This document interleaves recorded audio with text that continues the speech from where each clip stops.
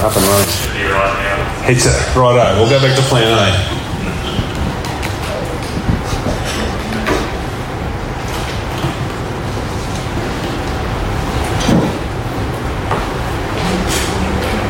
One, two. Look at that. Look at that. Just make sure that media player's off too, in case you're playing a soundtrack in the background too. Hayden, that sometimes can. Some people have downloaded our sermon, got a lot of music at the start. Some of them there's a bit of a media player still going. Leading into our talk today, yes, a great way to surrender all as we think about Refocus 2019. And to kick that off, I was sitting in Doncaster Westfield Shopping Centre a few months ago, and we were there before the Apple store opened. I don't know if some of you guys may have been down there. And I was looking at this Apple store. There's a whole bunch of people gathered outside all waiting to get in there and get their Apple fixed or whatever it is. And that's not fruit, by the way, so that's communication stuff. And before they did that, the team of the Apple staff were all in there actually like having a team meeting. And I'm assuming in that sort of thing, they're talking about the specials maybe of the day or the certain things they're going to target in that way.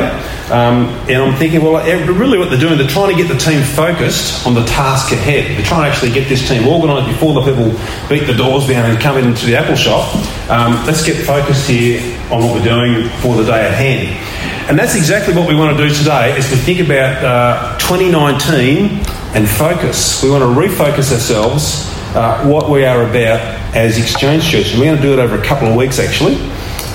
So if you've got your Bibles, go to Philippians. And we're going to read a passage from verse 19 to verse 30.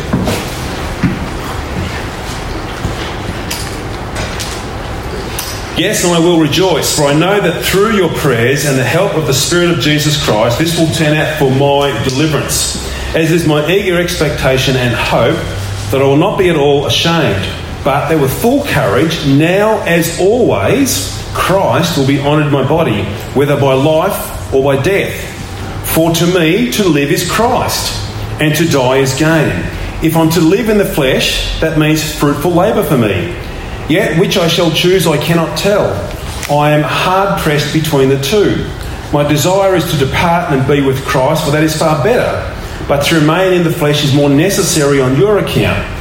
Convinced of this, I know that I will remain and continue with you all for your progress and joy in the faith, so that in me you may have ample cause to glory in Christ Jesus because of my coming to you again. Only let your manner of life be worthy of the gospel of Christ, so that whether I come and see you or am absent, I may hear of you that you are standing firm in one spirit with one mind, striving side by side for the faith of the gospel, and not frightened in anything by your opponents. This is a clear sign to them of their destruction, but of your salvation, and that from God. For it has been granted to you that for the sake of Christ you should not only believe in him, but also suffer for his sake, engaged in the same conflict that you saw I had, and now hear that I still have. Lord, thank you today that we can come and gather, and thank you, Lord, for the light of your word that Jesus has brought into this world, and the Spirit now illuminates for us. We pray today that Holy Spirit, you would illuminate the truth of the purpose of why Exchange Church is here for 2019 and 2020 and beyond. We pray today you'll help us again to refocus and get clear in our hearts and our minds why we are here, how we are going to get there, and what will drive us on to carry out the vision. Lord, we ask that now. We pray that in Jesus' name. Amen. It's a good thing for us to have a refocus or a refresh of the mission and purpose for why Christians come together to form a body or a church. I think it's good because it really helps us to unify our vision, what we're about. We're not all sort of all over the page or all over the shop. We've actually got a single vision that we're moving forward in. And this helps to serve us to see clearly where we're going as a church and why we do the things that we do. Because sometimes we can feel like we're wandering a little bit aimlessly and we're sort of not sure where we're going. So to bring this refocus, I think it really helps. When we have this unity of purpose and unity of mission, it helps us to come together in a strengthened way as well. We feel stronger that we're all actually rowing in the same boat and rowing in the same direction, as it were. It gives us confidence to stand shoulder to shoulder and move forward.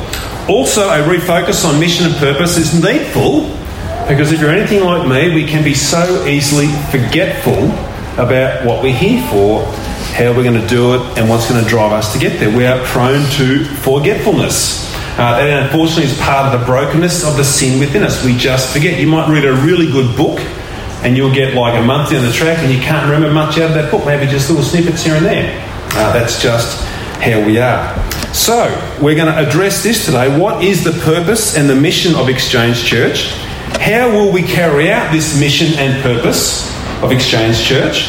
And what will drive the mission of Exchange? And what's going to actually motivate us and to push us along as a church in this mission? First, what is the purpose and mission of Exchange Church? We have that byline you may have seen on the website or some of our material, and we say it from time to time. Connecting people to Jesus and growing people in Jesus. That's a one-line picture of what Exchange is about. Another way you possibly could say that is Exchange Church is about making disciples for the glory of Jesus Christ. We want to connect people to Jesus and we want to grow people in Jesus. And you see, this is what every single Christian should be about. We should be about making disciples for Jesus Christ and His glory. We should be disciple-making disciples. That's what we are to do. Matthew 28, a very familiar passage. Jesus here gives the church its mandate and its mission, and it's from the lips of Jesus himself. And he says this in Matthew 28. And Jesus came and said to them, which is the disciples at this point, "All authority in heaven and on earth has been given to me. Go therefore and make disciples. Go therefore and make disciples of all nations, baptizing them in the name of the Father and of the Son and of the Holy Spirit, teaching them," that's the disciples we're going to make, "teaching them to observe all that I have commanded you, and behold, I am with you always to the end of the age."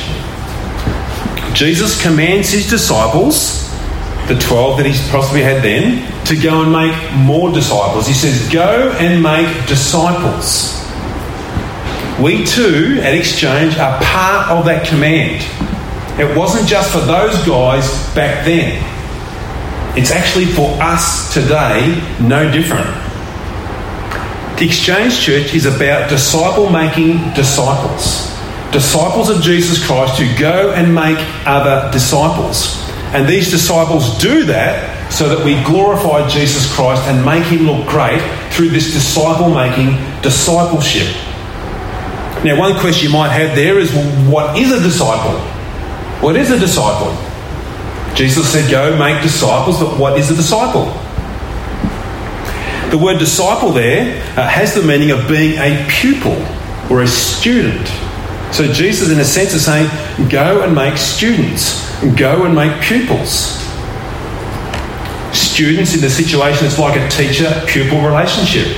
Master-learner relationship sense. So Jesus is saying, go and make students or pupils, disciples of me. I'm the master, as in Jesus. Make students or pupils or disciples who learn from me, Jesus, to follow me all of their life with everything that they have. The student, if you think about this student-master sort of relationship here, follows the master, takes on his belief, his cause, and his actions and teachings. That's what a disciple does. It sort of follows this person who begins to become the master in their life. And it takes on that look. A really, really weak illustration of this, I'm not sure, is anybody aware of Marie Kondo? Anybody heard that name? There's a few heads nodding. Some haven't, some have. She's quite a large figure on social media at the moment. She's all about the guru of decluttering your life. You can go to this Marie Kondo and she'll just tell you how to organise your life and declutter. And people have just sort of latched onto her with all of her teachings and stuff on how to declutter their life. So in a sense, people are becoming disciples of Marie Kondo. They're actually taking on her teachings and her belief and her cause to declutter life. Now, it might work really well for some people. I could probably do a bit of decluttering around my desk from time to time. And I know probably some teenage boys maybe should look up Marie Kondo as well for their bedrooms, but that's what it looks like. That's what it looks like. And millions of people have actually got onto this Marie Kondo, and if you go to her Twitter account or other stuff, she's got stacks of followers now, and there's sort of like disciples taking on her teaching, cause and belief. Now, that's not unusual today, is it? We do actually see that take place, not only Marie Kondo, but other people on social media. People seem to latch onto them and begin to take on their cause or their beliefs and actions and begin to follow them in that way. So too are we as disciples of Jesus. We are meant to take on his teachings, his beliefs and his cause as our true and sovereign master. This is the path of discipleship. Except that it comes with one really great, glorious difference with what it may be to Marie Kondo or anybody else, that Jesus is truly a glorious master to serve. A significant difference. He creates with us a relationship of joy as our master. And as we get to know him and obey him, that joy grows and deepens as our master. It's a significant difference. There's no other relationship that will compare with it in the world as far as a master student, pupil, disciple relationship looks. It's a great difference. Now, the church doesn't have to make up this mission. It's there for us. Jesus has given that mission to us, as we just saw at Matthew 28. Every true church following Jesus Christ should be a disciple-making church. There is no other mission for the church. It filters down and looks in a number of ways down that, but the ultimate mission of every true church will be and should be the same. It should be a disciple-making church. If you're connected with another church that's not truly all about making disciples, or that's not its core value or core principle or core driving effect, well, I would suggest look for another church. Because that is the mission for the church. It's to make disciples. It's to go ahead and make disciples. So where does this discipleship start, as it were, when we are called to go out and make disciples? Where does it extend to? Well, firstly, it starts with us to become a disciple of Jesus ourselves, in the individual. When we come to Christ, we don't come in 2s and 3s and 6s and 10s. We actually come one by one. If you look at if you go back to Pilgrim's Progress, if some of you read that, when Pilgrim gets to the gate's very narrow. It's only fit for one person at a time. And that's how we come to Christ, one at a time. It starts with the individual. When we put our trust in Jesus Christ and his death for our sins, and we turn away from that and now turn to living for him. That's where discipleship starts initially. It's individual, it's one. But then that discipleship then extends for us in the immediate effect to our immediate families. That's the next sphere of influence, as it were, that's closely related to us. It starts in our families. Disciples as individuals, but now disciples within our family. If you're the parents, your next mission field is directly children, if you have them. I want to make my children into disciples. And we use everything we can to do that. That's the next sphere of influence. It's the immediate thing. And that just makes logical choice, because they're the closest people to us. They're the ones we have these connections with. But it extends beyond that again. We don't just keep it as an individual and just our family, because it's such good news about Jesus Christ. We want to extend that discipleship out. So we do. We extend it now to the world around about us. And we move into the next circles of influence that we may have. That could be our work, that could be our social clubs, that could be whatever. We actually have that next circle outside of our family. People who aren't followers of Jesus, that we now want to influence in their lives to become disciples, to become students, to become teachers, to become learners from the perfect Master himself in Jesus Christ. That extends out to there. So our mission for Exchange Church is that we are disciple-making disciples, and we are doing this as an act of worship for the glory of God. Every true church should have that mission there. Disciple-making disciples. Starting with us, into our immediate context, which could be our family. If that's all disenfranchised, then you move out to the next context, into those circles that are closest to us, and we make disciples. Next thing we could ask ourselves, well, how will Exchange Church carry out that mission? When we talk exchange, we talk in the corporate body, but the corporate body is made up of individuals who form that body.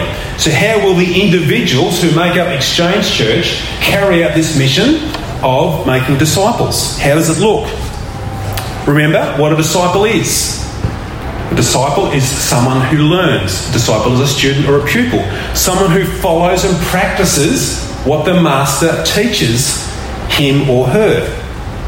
So here at Exchange, and as individuals as well, we come alongside people to teach, train and help them to practically follow Jesus Christ, to commit their lives to him, as Dave sang in that last song, to surrender all to Jesus Christ, our Lord and Master. Because before coming to Jesus, a person who's outside of Christ at this time, this person has been saturated with a world that says me first, me last and me in between.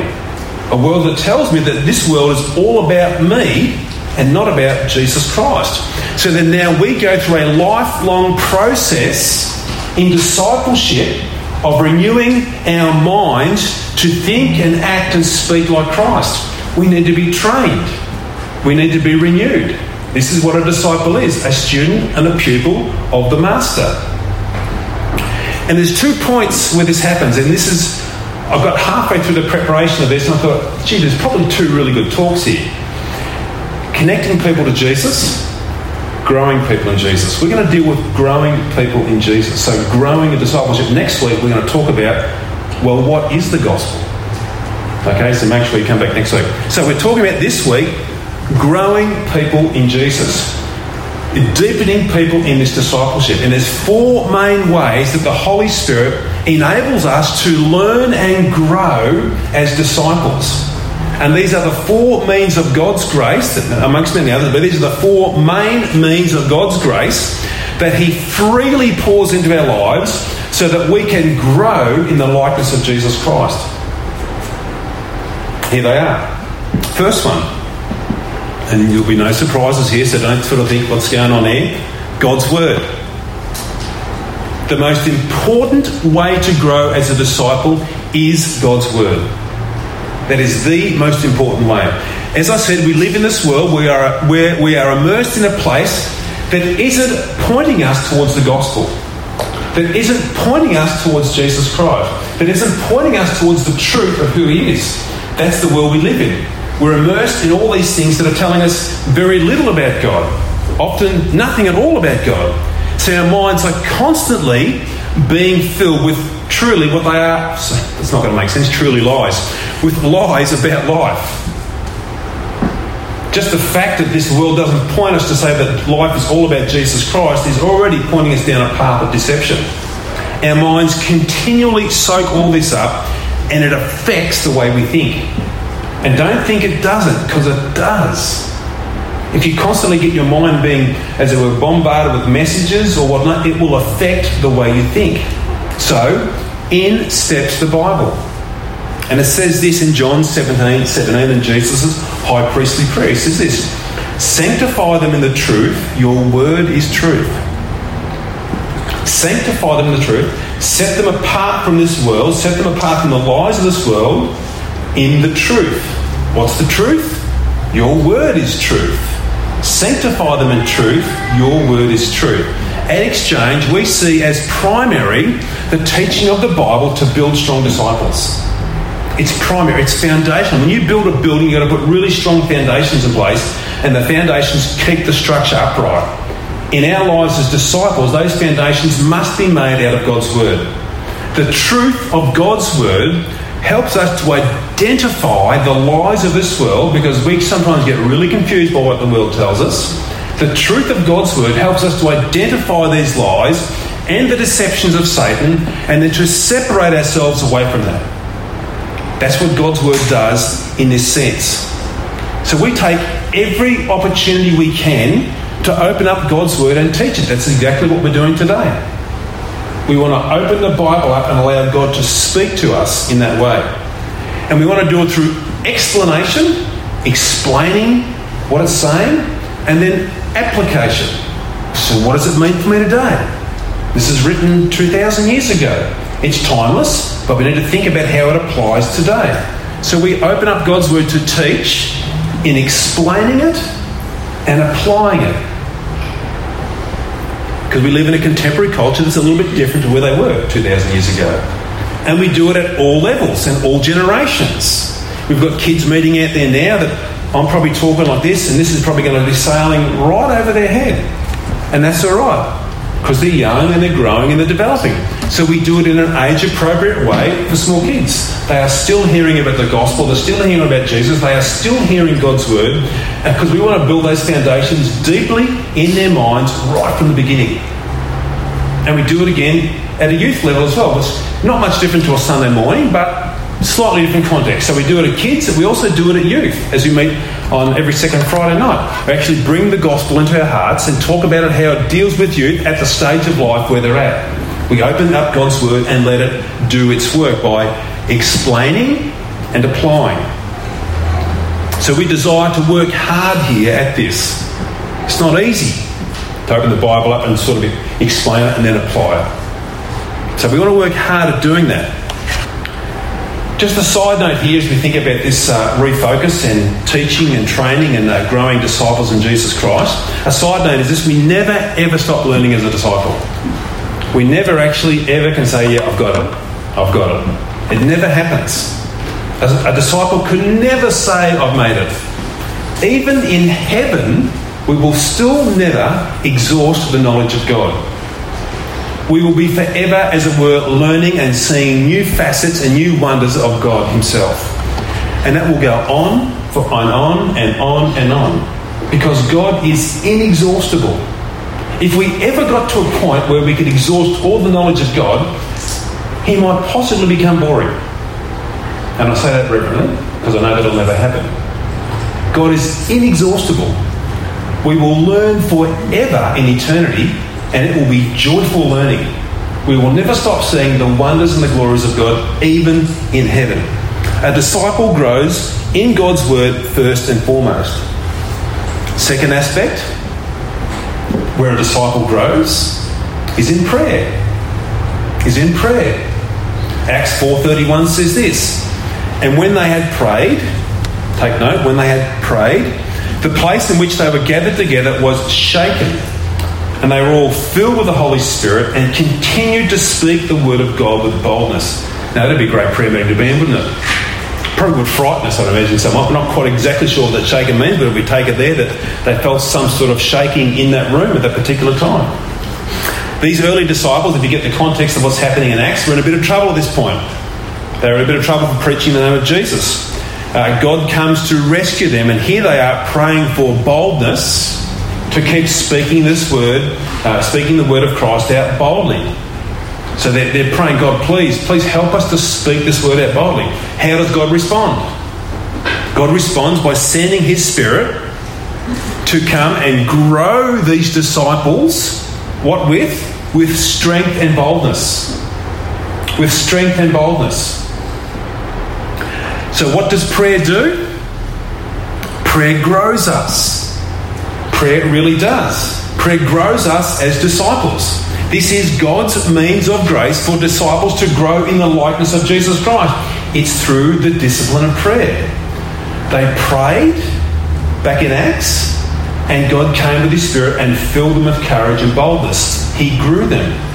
So we at Exchange encourage all people in private prayer.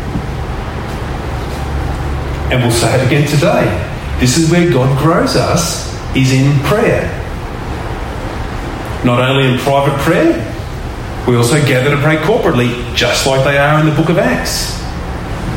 We meet here second and fourth Sundays of the month. We meet also on midweek prayer on 1 month of the week on Connect and Grow groups. We meet on Monday afternoons at our place for those who can get there then. We want to put plenty of opportunities in for corporate prayer as well.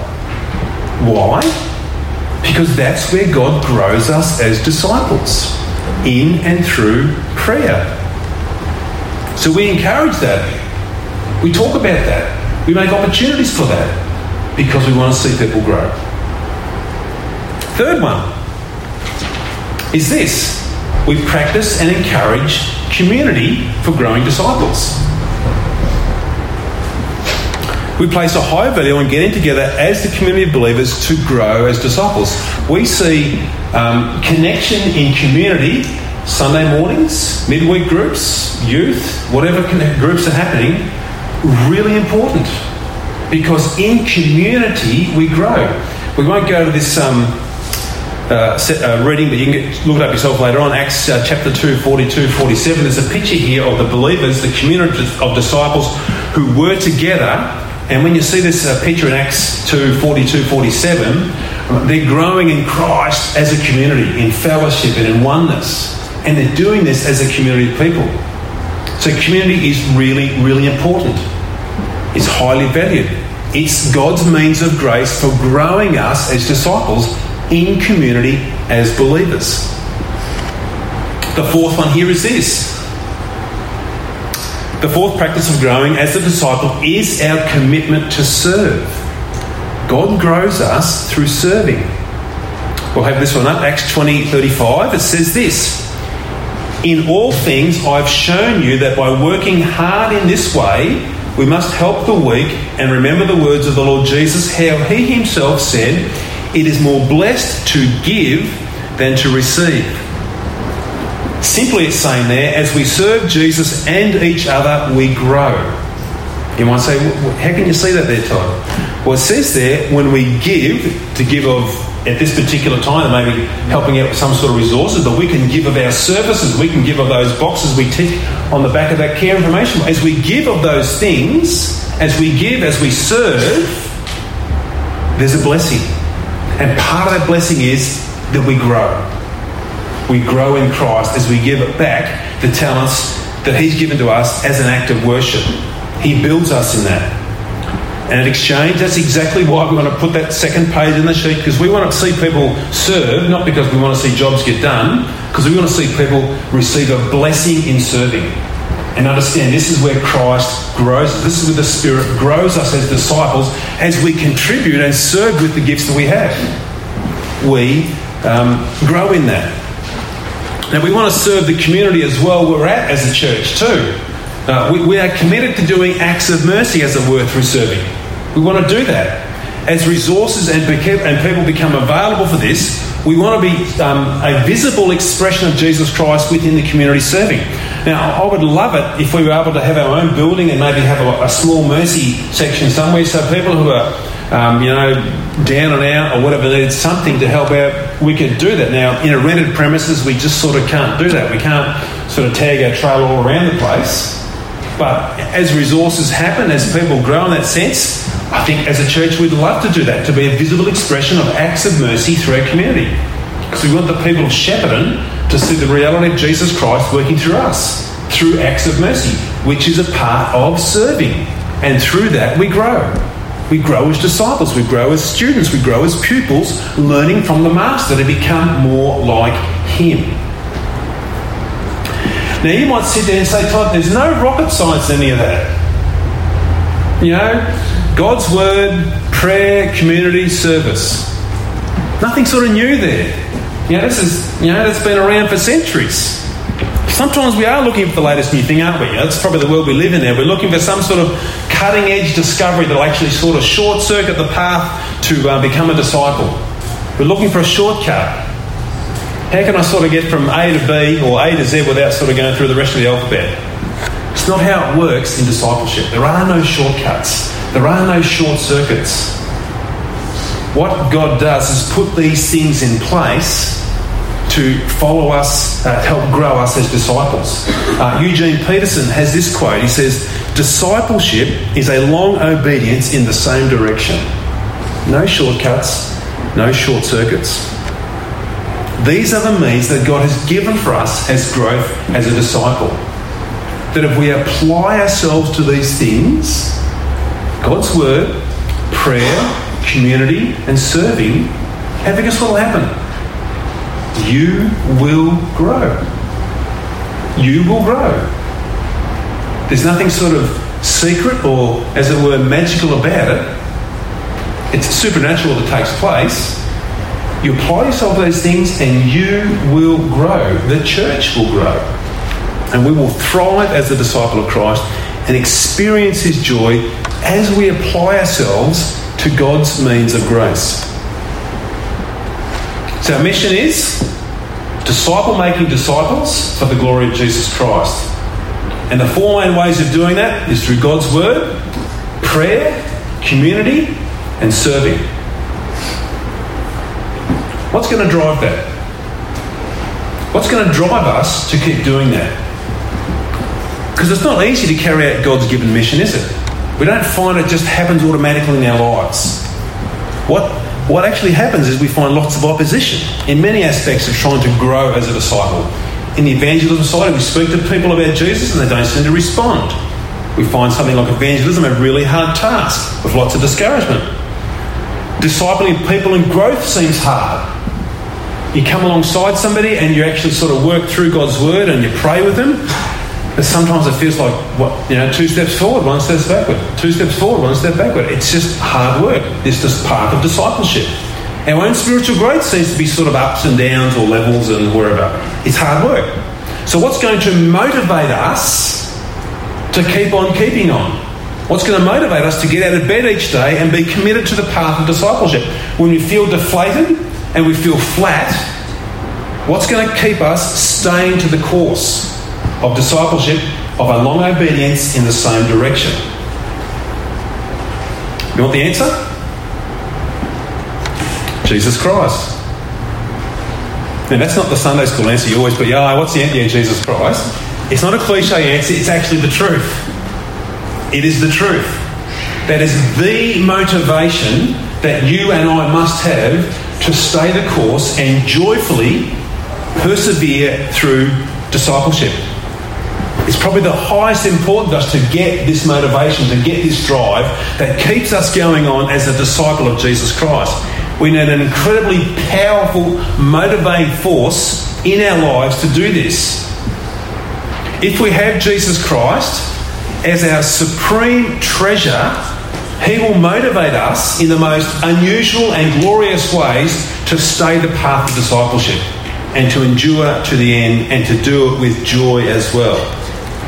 This is where we see Paul doing this, treasuring Christ in his letter to the Philippians. Look what he says here in chapter 1. Chapter 1, verses 20 and 21. He says this, "As it is my eager expectation and hope that I will not be at all ashamed, but that with full courage, now, says Paul, as always, says Paul, Christ will be honoured in my body, whether by life or by death. For to me to live is Christ, and to die is gain." Now for me here, it's really clear what is driving Paul's life when he speaks like this. He says, "Now as always, Christ will be honoured in my body. Now, right now, and as always, Christ will be honoured in my body, whether by life or by death." Now, just in case we don't get it there, Paul repeats it again and makes it a bit simpler in the next verse. He says this, and he says it in a very counterculturally way in verse 21. "For to me," to Paul, should be to us as well, "for to me to live is Christ." That's my motivation. That's my drive. That's what keeps me going. "For to me to live is Christ, and to die is gain." That's the bit that's really countercultural. No one thinks there's gain in death unless you've met Jesus Christ. And then there is gain in death because you are united with Him in perfection. The driving force that carried Paul for the last 30 or 40 years of his life through the agony and the ecstasy of discipleship was Jesus Christ. That was the motivating influence and force in his life. When Paul was ridiculed and rejected and run out of town, which happened on countless occasions in his life, for simply just speaking of Jesus, what did Paul do? He went back to that same Jesus again, filled himself up as best he possibly could on Christ, and threw himself back into the discipleship path again. And when Paul was beaten and broken and left for dead, as happened on a number of occasions as well, for the path of discipleship that God had put him on at that particular time of his life, what did Paul do? Paul goes back to the same Jesus Christ to be renewed in his love and passion and joy, to stand up again and continue on the path of discipleship. This is the motivating force of Paul. It's like those people who are training for a gold medal in the Olympic Games. For some people, it's 6 years out. They're not able to make the one in 2 years' time. They're actually training now for 6 years' time if they're a fairly young person. They'll go through all the rigours and disciplines of back-breaking and body-breaking training and put themselves through brutal disciplines to get that gold medal. They've got this motivation out there, and that just drives them through all sorts of things. They want to stand on that dais and have that gold medal put around their neck. They'll go through all sorts of difficulty for that.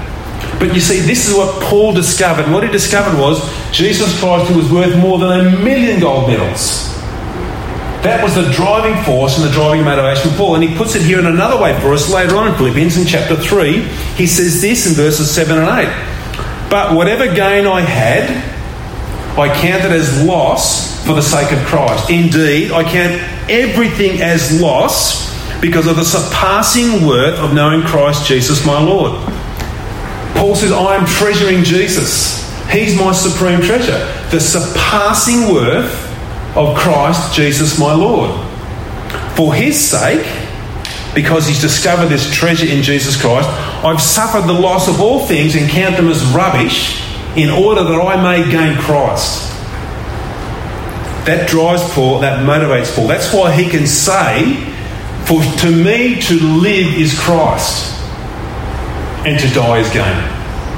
He's discovered this powerful motivating force in his life.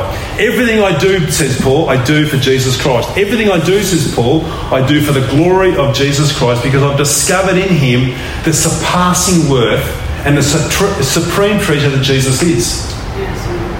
Here's the picture that Paul gets of Jesus, where Tom read for us early on there out of Colossians. If we could just grasp this understanding that Paul gets as he actually unfolds who this Christ is. Look at Colossians 1:15. It says this. He is the image of the invisible God, the firstborn of all creation. Jesus is God who's entered into our world as a human being. This supreme treasure, this supreme Lord, becomes one of us. Verse 16. For by him, by the supreme treasure, all things were created in heaven and on earth, visible and invisible, whether thrones or dominions or rulers or authorities, all things were created through him and for him. Jesus has created everything we see. Jesus holds all authority and dominion in the universe. It's all for him, it's all about him. This is the picture that Paul's getting. And he's before all things. In verse 17 he goes on. And he, the supreme treasure, he is before all things. And in him all things hold together. And he is the head of the body, the church. He's the beginning, the firstborn from the dead, that in everything he might be preeminent. Jesus supremely rules in everything. There is nothing outside of his control. He is the preeminent and the most glorious being with no compare. There is no comparison to Jesus Christ. This is the revelation, this is the picture that Paul gets of Jesus. This supreme treasure in his life, this surpassing worth that transcends all things. But then Paul goes on to say this in these next couple of verses here to describe Jesus in Colossians. He says in verse 19, for in him all the fullness of God was pleased to dwell, and through him, so we're still in the treasure of Christ, is through this treasure to reconcile to himself all things, whether on earth or in heaven, making peace by the blood of his cross. And you, that's us if we're trusting in Christ, and you who once were alienated and hostile in mind, that's all of us, doing evil deeds at some stage in our life, he has now reconciled in his body of flesh by his death in order to present you holy and blameless and above reproach before him. Paul makes this magnificent transition right there. He's explaining the wonders of who Jesus Christ is. He is lifting up and exalting who Christ is, the preeminent one, the supreme one. But get the picture of what he's doing here. This same one, this same Christ, supreme and preeminent, now becomes one of us, puts himself on the cross, so that he can be brutally murdered in our place because of our sins against God. That's a glorious picture. This supreme being, who everything in this universe is about him and it's for him, becomes one of us and takes on our filth, our sin, our brokenness, and is brutally slain on the cross. That's a glorious picture of this Jesus Christ. And he does this so we can be reconciled back to God and Christ and brought back into a relationship with him, connected personally with him, not as some distant being. It's a personal relationship. You see, this is what drove Paul on in discipleship. He had met this supreme being that had carried out this glorious sacrificial act of love as the sovereign creator of the universe for Paul and for any one of us who put our trust in him. You see, Jesus was at the centre of Paul's life, and he motivated Paul onto deep, hard, joyful discipleship in the most difficult of times and places. That's why Paul would say, "For to me to live is Christ, and to die is gain." This is what we need, front and centre of our lives, as we refocus to 2019. As we carry out this mission of growing disciples through God's Word, through prayer, through community, through serving, with Jesus Christ right in the centre, motivating us and driving us, we will carry out this mission just as God wills for us. We must hold, though, Jesus centrally in our lives. There is no stronger and there is no greater motivation than Christ. If you are trying to live the path of discipleship or walk the path of discipleship without Christ as your motivator, let me tell you what will happen. You will fail.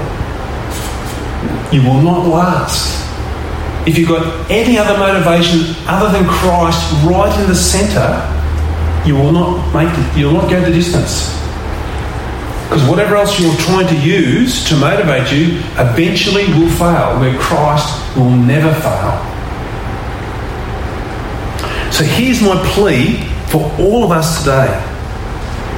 Here's my plea for every single person sitting in front of me.